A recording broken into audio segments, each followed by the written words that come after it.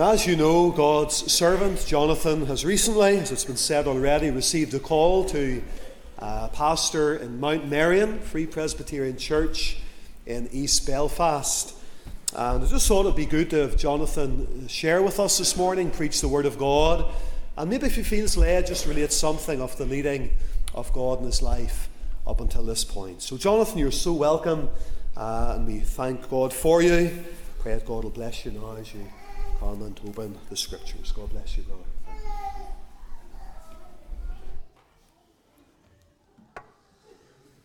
It's good to be here with you this morning. If you have a copy of God's Word, please turn to Genesis chapter 21.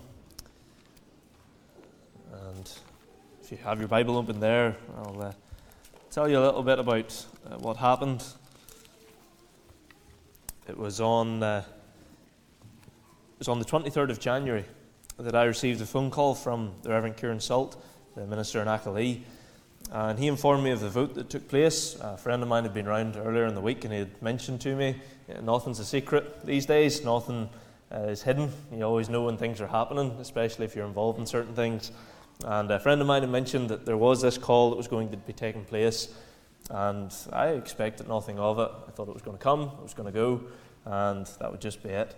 But I then received that call on that Tuesday evening that the vote was unanimous and that they had called me to be their minister.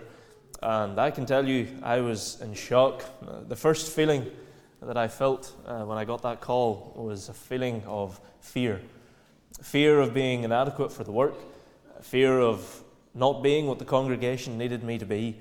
And truly, that was the real emotion that I felt. Excitement, joy, all of those things, yes, but that overwhelming fear was there as well. And it was the next morning that I came to my quiet time. Thankfully, Isaac was sleeping. I was able to get in and just be alone with the Lord. And I was reading in Daily Light, and the verse that came up was 1 Thessalonians 5:24. And it says, "Faithful is he that calleth you, who also will do it." And that was a tremendous encouragement. That really settled a lot of nerves because our faithfulness wavers at times, but God's faithfulness never does. And that did give me some peace and assurance, but it wasn't really until I read 2 Timothy 1 verse 7 in my devotions. And it says there in 2 Timothy 1 verse 7, "For God hath not given us the spirit of fear, but of power and of love and of a sound mind." Now, Timothy was a young minister of the gospel. That's who Paul was writing to. And so I felt that there was specific application in my life. He's not given us a spirit of fear, but of love and of power and of a sound mind as well. And so I believe that these were the verses that spoke to me. They confirmed to me that this was the Lord's will for me to go and minister in Mount Merrion. We're looking forward to taking up the charge. Do pray for us. I've been blessed to have two church families growing up. I've been a member of Ballymoney, Hebron, and also now part of Lisburn for these past number of years. I don't even want to guess how many years. I'm really bad at maths. My memory's really bad. Ask Lauren, she'll tell me. But for the past, I'm going to guess 3 years, I've been with this church, part of this church, and I just want to thank you all for your prayers, your support and encouragement, and I want to thank you for allowing me to be part of your church family here for a time. And it's not goodbye. It's not we'll never see you again. But I might steal your minister every so often just for a meeting or two, so don't hold that against me. Genesis chapter 21, we want to read just the opening 8 verses here of this passage. Genesis 21, it details for us the birth of Isaac. So there's no points for guessing what we're going to be speaking on this morning. Genesis chapter 21 and the verse 1. Let's hear God's word. "And the Lord visited Sarah, as he had said. And the Lord did unto Sarah as he had spoken. For Sarah conceived, and bare Abraham a son in his old age, at the set time of which God had spoken to him. And Abraham called the name of his son that was born unto him, whom Sarah bare to him, Isaac.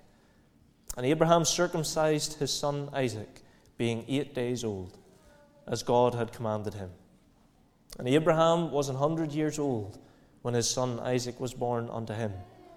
And Sarah said, God hath made me to laugh, so that all that hear will laugh with me. And she said, Who would have said unto Abraham, that Sarah should have given children suck, for I have borne him a son in his old age. And the child grew and was weaned, and Abraham made a great feast the same day that Isaac was weaned. Amen. Let's have a word of prayer and ask that the Lord will speak to us through His word this morning. You pray in your own heart that God will open up your heart to receive His word today, and ultimately, if you're not saved, to receive His salvation. Let's bow for a moment's prayer.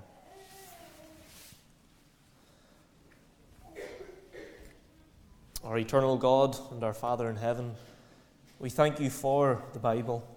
We thank You, Lord, for even here in this congregation what we've been learning about the past number of weeks from the Reverend Higginson about the Bible, Thy Word, what it means to us, Lord. We thank You for the inspiration of the Scriptures as we learned about recently.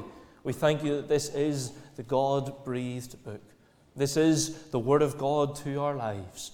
And Lord, we thank You that it can minister to every situation that we face in life. And Lord, we thank You that we not only have a revelation that speaks to every situation, but we have a Saviour that ministers in every situation. And Lord, we pray that today You would minister. Minister through Your word, we pray. May it speak to the hearts of those gathered here. And we ask that You would minister through Your Holy Spirit as well. Lord, empty me of self. Empty me of anything that is of me. And Lord, I pray that today, this morning, all glory would go to the Saviour, that every eye would be fixed on Him, and that they would see the beauty of Jesus Christ. Lord, we pray, bless Thy word to us. Bless us as we meditate upon it for a while. Speak to our hearts, for we ask these things in the precious name of Christ. Amen. Amen. Good things always come in threes. Isn't that what they say? This comes from what is known as the rule of three. The rule of three. It's a principle that suggests that things that come in three are inherently more satisfying, memorable, and effective. You see what I did there? They came in three. Let me give you a couple of examples of things that come in three. In Alexander Dumas' book, The Three Musketeers, you'll have read of Athos, Aramis, and Porthos, the three musketeers. And if you didn't know their names, well, now you know. For those who enjoy art, there are three primary colours, and we had to check this last night. I came down to Lauren and I asked, how many primary colours are there? And she said, there's 4. I was like, is there not 3? So I had to Google it. Google always has the answers, thankfully. 3 primary colours, red, green, and blue. Let me get that right for any art enthusiasts this morning. Red, green, and blue. And from these colours you can mix to get almost every colour, pretty much every colour on the spectrum. Perhaps you're a fan of movies. Maybe you like comedy movies. You'll have heard of the Three Stooges, Moe, Larry, and Curly. And I'm sure everyone knows Three Stooges. If you perhaps prefer fantasy movies, you'll have heard of Aragorn, Legolas, and Gimli. Perhaps you like animated movies, Shrek, Donkey, and Fiona. Or maybe you're more into cartoons. You'll have heard of SpongeBob, Patrick, and Squidward. I could list off many, many more famous trios. There are umpteen numbers of them online. And in all areas of life, we see them come into play. Even here in church, we see trios come into play. Usually on a Sunday morning, what will the preacher have? He'll have 3 points. I'm not going to tell you how many points I have this morning. You'll have to listen to find that out for yourself. But when we come to the Scriptures, trios, we see that there are many trios in the Bible, that they are inseparably and closely linked. Noah had 3 sons, Shem, Ham, and Japheth. There were 3 young men who stood for the Lord in Babylon, Shadrach, Meshach, and Abednego. And then the inner circle of Jesus' disciples, Peter, James, and John, trios. And ultimately, the greatest trio that we have, the Godhead, Father, Son, and Holy Spirit. And in the Bible, there are 32 times that we read of Abraham, Isaac, and Jacob. And this is what are known as the patriarchs of Israel. Many times in the Bible, when someone was speaking about the God of Israel, the God of the Hebrews, they would refer to him as the God of Abraham, of Isaac, and of Jacob. And there are many details that we read of about the life of Abraham. We read of his call out of the land of Ur to go where the Lord had called him. We read of his time in Egypt And we read of his time with Lot, his nephew, their travels together, the strife that broke out among their herdsmen, and how Abraham prayed for Lot and his family to be saved from destruction in Sodom and Gomorrah. We read quite a lot about Abraham. And then we see that there are many details given about Jacob and his life. He was given that name Israel. We read of his deception in stealing his brother's birthright. We see his encounters with the Lord. We read of his service to Laban, among many other things. Yet in comparison to these other two patriarchs, there is less to read about Isaac. But just because there's less to read does not mean it is of any less importance. It does not mean that there is any less significance to it. There's much that we can learn here from this passage in Genesis 21 about the birth of Isaac. And therefore this morning I want us to consider this passage of Scripture under the title, When God Gave a Son. When God gave a son. And what do we see in this passage when God gave a son? First of all, we see when God gave a son, he kept his promise. He kept his promise. We read that there in verse 1 and 2 as well. It says in verses 1 and 2, the Lord visited Sarah as he had said, and the Lord did unto Sarah as he had spoken. And then we see that at the set time of which God had spoken to him, she conceived Isaac, their son. We read that God visited Sarah as he said. He kept his word. And this is a wonderful truth that comes up time and time again in the Bible. I was trying to research how many promises there are in the Bible. There's many different theories about it. There's many different numbers that you'll get. I'm going with 14,000. That's one of the ones that I found. There's 14,000 promises in the Bible. And God has not broken one of them. Not a single one. And therefore, the one that he made to Sarah was no different. The one he made to Abraham was no different. We read of God giving the promise back a number of chapters in Genesis 17. In Genesis 17, we read of this promise that God gives. Genesis 17, verse 19.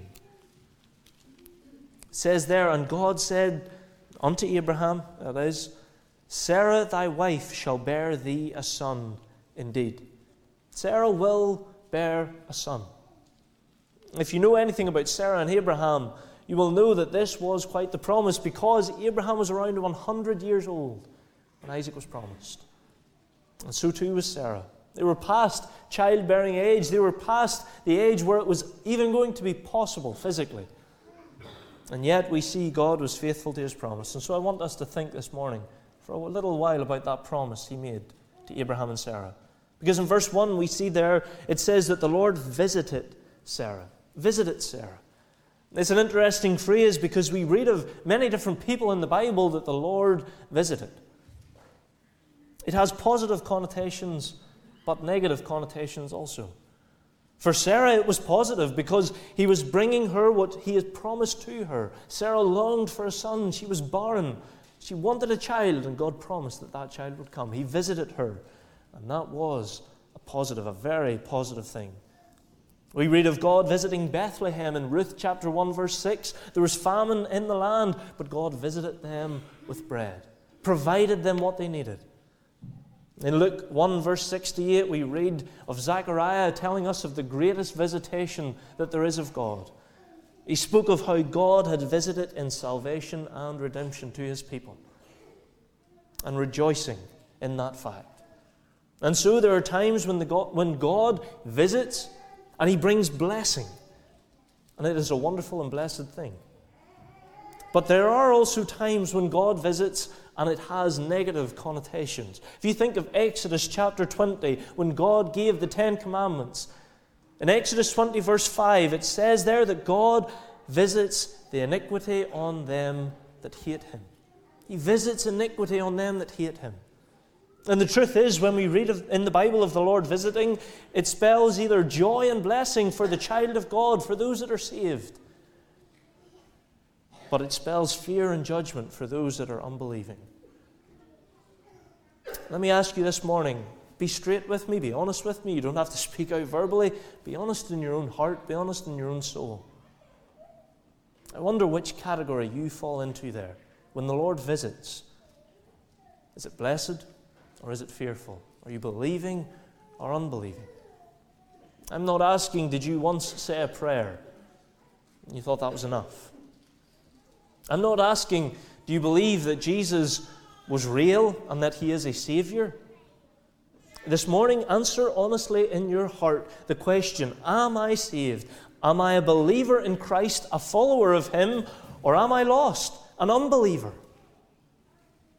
One who is currently on a path for eternal destruction. It's a very serious question we must consider. Because the Lord one day will visit this world again. He visited 2,000 years ago in the manger in Bethlehem. Was here in this world, lived that perfect and sinless life. He went to the cross, fulfilled that promise to purchase a full, free, and a perfect salvation for you and for me. For all who would come to him. Sinclair Ferguson, he said, when you look at the cross, what do you see? You see God's faithfulness. Nothing, not even the instinct to spare his own son, will turn him back from keeping his word. Fathers in here today, you will know that when you look at that child, when you look at your son, your daughter, you would do anything for them in the world. You would lay down your own life for them. But not even the instinct of God to spare his own son kept God from keeping his word. He promised a Savior. He delivered a Savior. What a wonderful truth about how God keeps his promises. But when the Lord comes again, when he visits again, the Bible tells us that he will not come this time with salvation, but he will come with judgment. Yes, he will come with salvation for his people, to bring them home to be with him in glory.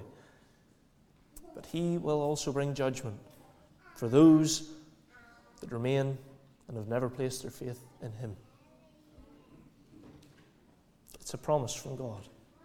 He will be faithful to that promise. He will have mercy on whom he will have mercy. And he will bring judgment on whom he will bring judgment. Where do you stand this morning? Notice also here in this chapter that God, he didn't just visit and fulfill that promise to Abraham right when they were expecting it. Notice that phrase in verse 2. It says at the end of it, at the set time of which God had spoken to him. God made the promise. If it was left down to them, they would have probably wanted Isaac a lot sooner. It couldn't have been easy having an Isaac at 100 years old. Lauren and I are in our mid-20s. Well, we're still in our mid-20s. We're in the latter part of it now, but we're still there. And it's difficult enough looking after an Isaac. But being 100 years old, looking after a baby, I'm sure that was not when they were expecting it. Not when Abraham and not when Abraham and Sarah would have chosen to have had Isaac. But we read here in verse 2 that at the set time of which God had spoken to him, Isaac came to the world. God always fulfills his promises right on time. Romans 9 verse 9 says there, for this is the promise, it's the word of promise. At this time will I come, and Sarah shall have a son. Isaac was the son of promise, and he was given to Abraham and Sarah right at the designed time, right at the perfect moment in history. And Sarah was able to hold on to that promise that God made.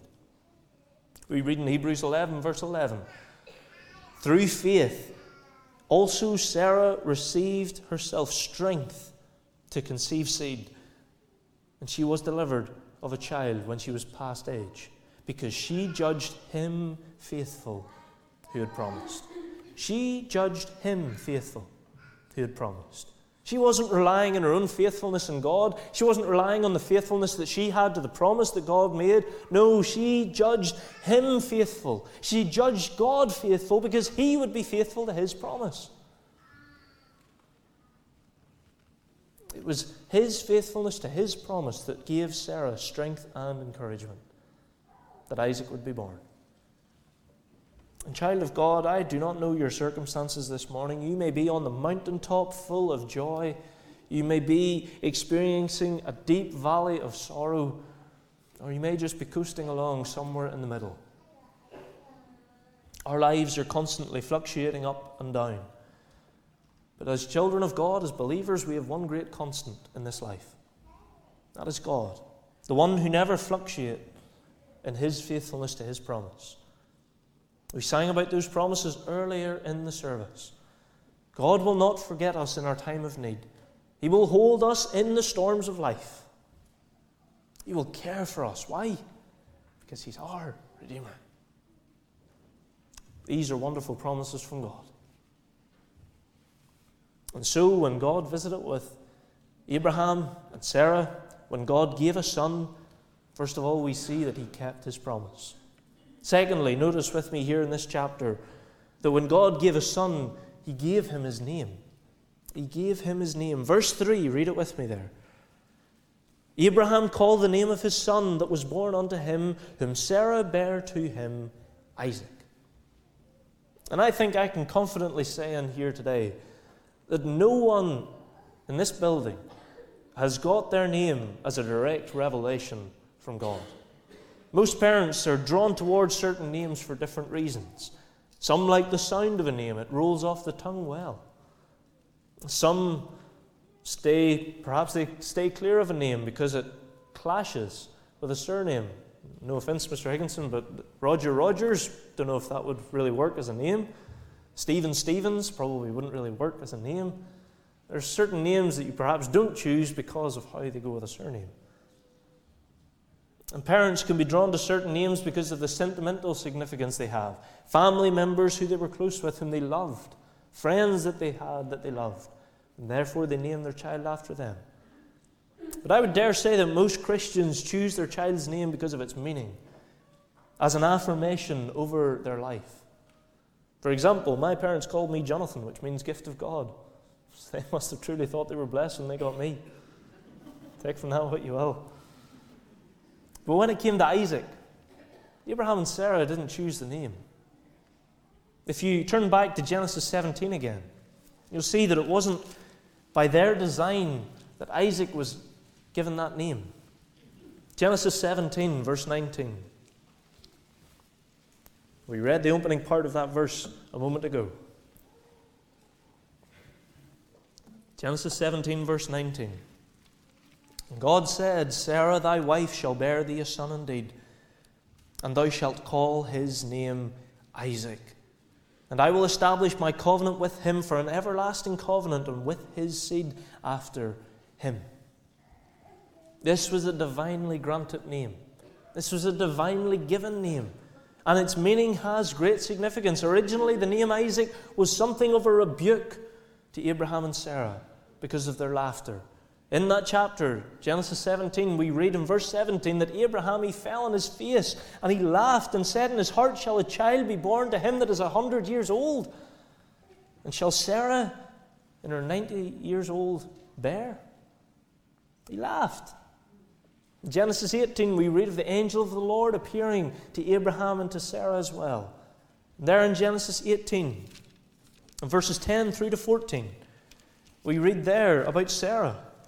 The promise was given, I will certainly return. In verse 10, I will certainly return unto thee according to the time of life. And lo, Sarah, thy wife, shall have a son. And Sarah heard it in the tent door which was behind him. And then we see in verse 11 that they were stricken in years. They didn't believe it would be possible. Verse 12, Sarah laughed within herself, saying, after I am waxed old, shall I have pleasure, my Lord, also being old? And the Lord said unto Abraham, wherefore did Sarah laugh? Saying, surely shall I of surety bear a child which am old? And then the angel replies in verse 14, those wonderful words, is anything too hard for the Lord? At the time appointed. There it is again, in God's season, in God's perfect time, he will fulfill his promise. At the time appointed, I will return unto thee according to the time of life, and Sarah shall have a son. When they first heard this news, they laughed. Their laugh was one of unbelief, but the Lord turned that laughter of derision and turned it into laughter of joy. And that is the meaning of the name Isaac. Laughter. Rejoicing.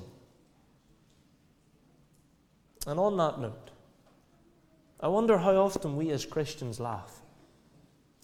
I know that you've heard it quoted from this pulpit before. Billy Sunday once said, the trouble with many Christian men, the trouble with many Christians is that they've just got enough religion to make themselves miserable. If there's not joy in religion, you've got a leak in your religion. Those are very true words. There's a fuller knowledge of God, his blessed Son, Jesus Christ, does not bring you to rejoice. even to rejoice with laughter. That this is the God who has set his affection on you. That even though you have sinned against him, even though you have rebelled against him, even though you have disobeyed his commandments time and time again, yet he still sets his love upon you. That causes great rejoicing. Joy enough for laughter. I wonder, are you a cheerful Christian today? Are you a cheerful Christian today? If so, child of God, tell your face. It speaks volumes. Perhaps you're struggling today because of your circumstances, and therefore you can say that it's hard. It's hard to keep a smile on the face. It's hard to laugh in these days when things are like this. That hymn that we sing all too often, the children of the Lord have a right to shout and sing. It's very true, but we don't always do it. And this is because difficulties and hardships can get in the way of our Christian joy. But what I would like to bring to your attention this morning, if you're in that kind of situation, there are certain names that God gives to you. God gave the name Isaac, and it was a great truth over his life. But there are names that God gives to you as his child. I want you to ponder them this afternoon. We're not going to take any time. I'm just going to mention them. But in John 1 verse 12, he calls you his child, his own child. In John 15 verse 15, he calls you a friend. In Romans 3 verse 24, he calls you justified and redeemed. Wonderful truth. In Romans 8:17, he calls you an heir and a joint heir with Christ. In Ephesians 1 verse 4, he calls you chosen in Christ. Philippians 3 verse 20, he calls you a citizen of heaven. And in Galatians 5 verse 1, he calls you free. Free from bondage. Whatever your circumstances are today, God has given many names in the Scriptures to bring comfort.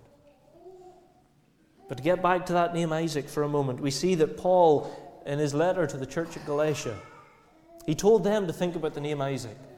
And he said in Galatians 4 verse 28, "Now we, brethren, as Isaac was, are the children of promise." Isaac was a child of promise. And ultimately, that name Isaac was a promise. Through Isaac and his offspring, the Bible tells us that all the nations of the world would be blessed, would have cause to rejoice, would have cause to laugh. Why? Because Jesus Christ, the Savior, would be born of that line. Isaac is a wonderful picture or type of Christ. You ever think about that? Both were specially promised sons. Isaac was promised, Christ was promised. Both conceptions were miraculous. It was a miracle that Sarah was able to give birth, and the virgin birth is the miracle of all miracles. Both mothers were given assurance by truth of God's omnipotence. They were reassured by the angel. Both were given names with rich meaning before they were born. Isaac meaning laughter, Jesus meaning Savior. Both births occurred at God's appointed time. Galatians 4 verse 4 says, "In the fullness of time, God sent forth his Son." And both births were accompanied with great joy. The angels, they sang, "Glory to God in the highest," when Christ was born. And there was great joy when Isaac was born to Abraham and Sarah. We read in the New Testament that Jesus himself said in John 8, verse 56, "Your father Abraham rejoiced to see my day, and he saw it and was glad." How did he see it? He saw it in his son, in Isaac, the one who was promised. Through that seed, all the nations of the world will be blessed. How are we blessed? With salvation. With a Savior that saves from sin. He looked to a day when God would send his chosen and appointed Son to come into this world, to die on a cross, to save us, to be his people. And I wonder today, and I ask you the question, is he your Savior? So when God gave a Son, we see that he kept his promise. When God gave a Son, he gave him his name. And finally, I would like you to see, when God gave a Son, he commanded him to be set apart. Verse 4 says there that Abraham circumcised his son Isaac, being 8 days old, as God had commanded him. Circumcision was something that separated the nation of Israel. The act of circumcision was one that set the children of Israel apart, both literally and symbolically. Physically, there was a difference in the people, and spiritually, they were a different people from the surrounding nations. And this was what God commanded of Abraham and his offspring. He wanted them to be set apart. And so what do we learn from this in closing? Colossians 2, please turn there. It's the final portion of God's Word that we'll turn to this morning. Colossians 2, and verses 8 through to 11.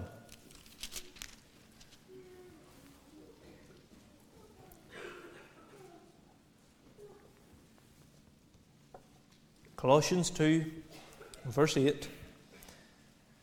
Paul here says, "Beware lest any man spoil you through philosophy and vain deceit, after the tradition of men, after the rudiments of the world, and not after Christ. For in him dwelleth all the fullness of the Godhead bodily. And ye are complete in him, which is the head of all principality and power. In whom also ye are circumcised, with the circumcision made without hands, in putting off the body of sins of the flesh by the circumcision of Christ." When Paul wrote to the church at Colossae, he had to address this issue of circumcision because it became a contentious subject in the church. Do we still circumcise? Do we not circumcise anymore? What's the protocol? What's the law? What does God say? And so he tells the church, yes, circumcision is still a practice, but now it is spiritual circumcision, a cutting off of the fleshy heart, the sinful heart and its habits. And this is so that we can be set apart, so that we can be a holy and peculiar people to the Lord. Usually when we think of holiness, we think of moral purity, and God is the greatest morally pure being in this world. And that is right. But holiness also means to be set apart, to be different. Listen to William Farley. He said, the more holy someone or something is, the more separate he or she is from that which is common or normal. The opposite of holiness is not sinfulness, it is commonness. Or to use the old word, profaneness. When God says He is holy, He means that He is different from us. He means that He is constantly and actively separate from all sin, from all wickedness, from all evil, and from all moral corruption. That is that it is common in the world. And so to be holy not only means to be morally pure, to be morally right, but it means to be set apart. And this was what Abraham was called to do for Isaac. He was called to set him apart, to make him different from the world. And I wonder today, child of God, are you separate from the world? Different, set apart for God, for fellowshipping with Him day after day, for striving to cut off our flesh every day by the help of the Holy Spirit so that we can live lives that honor and please our Savior. Let that be our prayer today. This is what happened in Genesis 21 when God gave a son. When God gave a son to Abraham and Sarah, He was faithful to His promise. He gave him a name, and He called him to be set apart. And I trust and pray that we will learn from these lessons in Genesis 21 that we will know that God is a God who keeps promises, that we will know that God gives us a name as His children, and that we will be set apart for Him and for His service. Amen.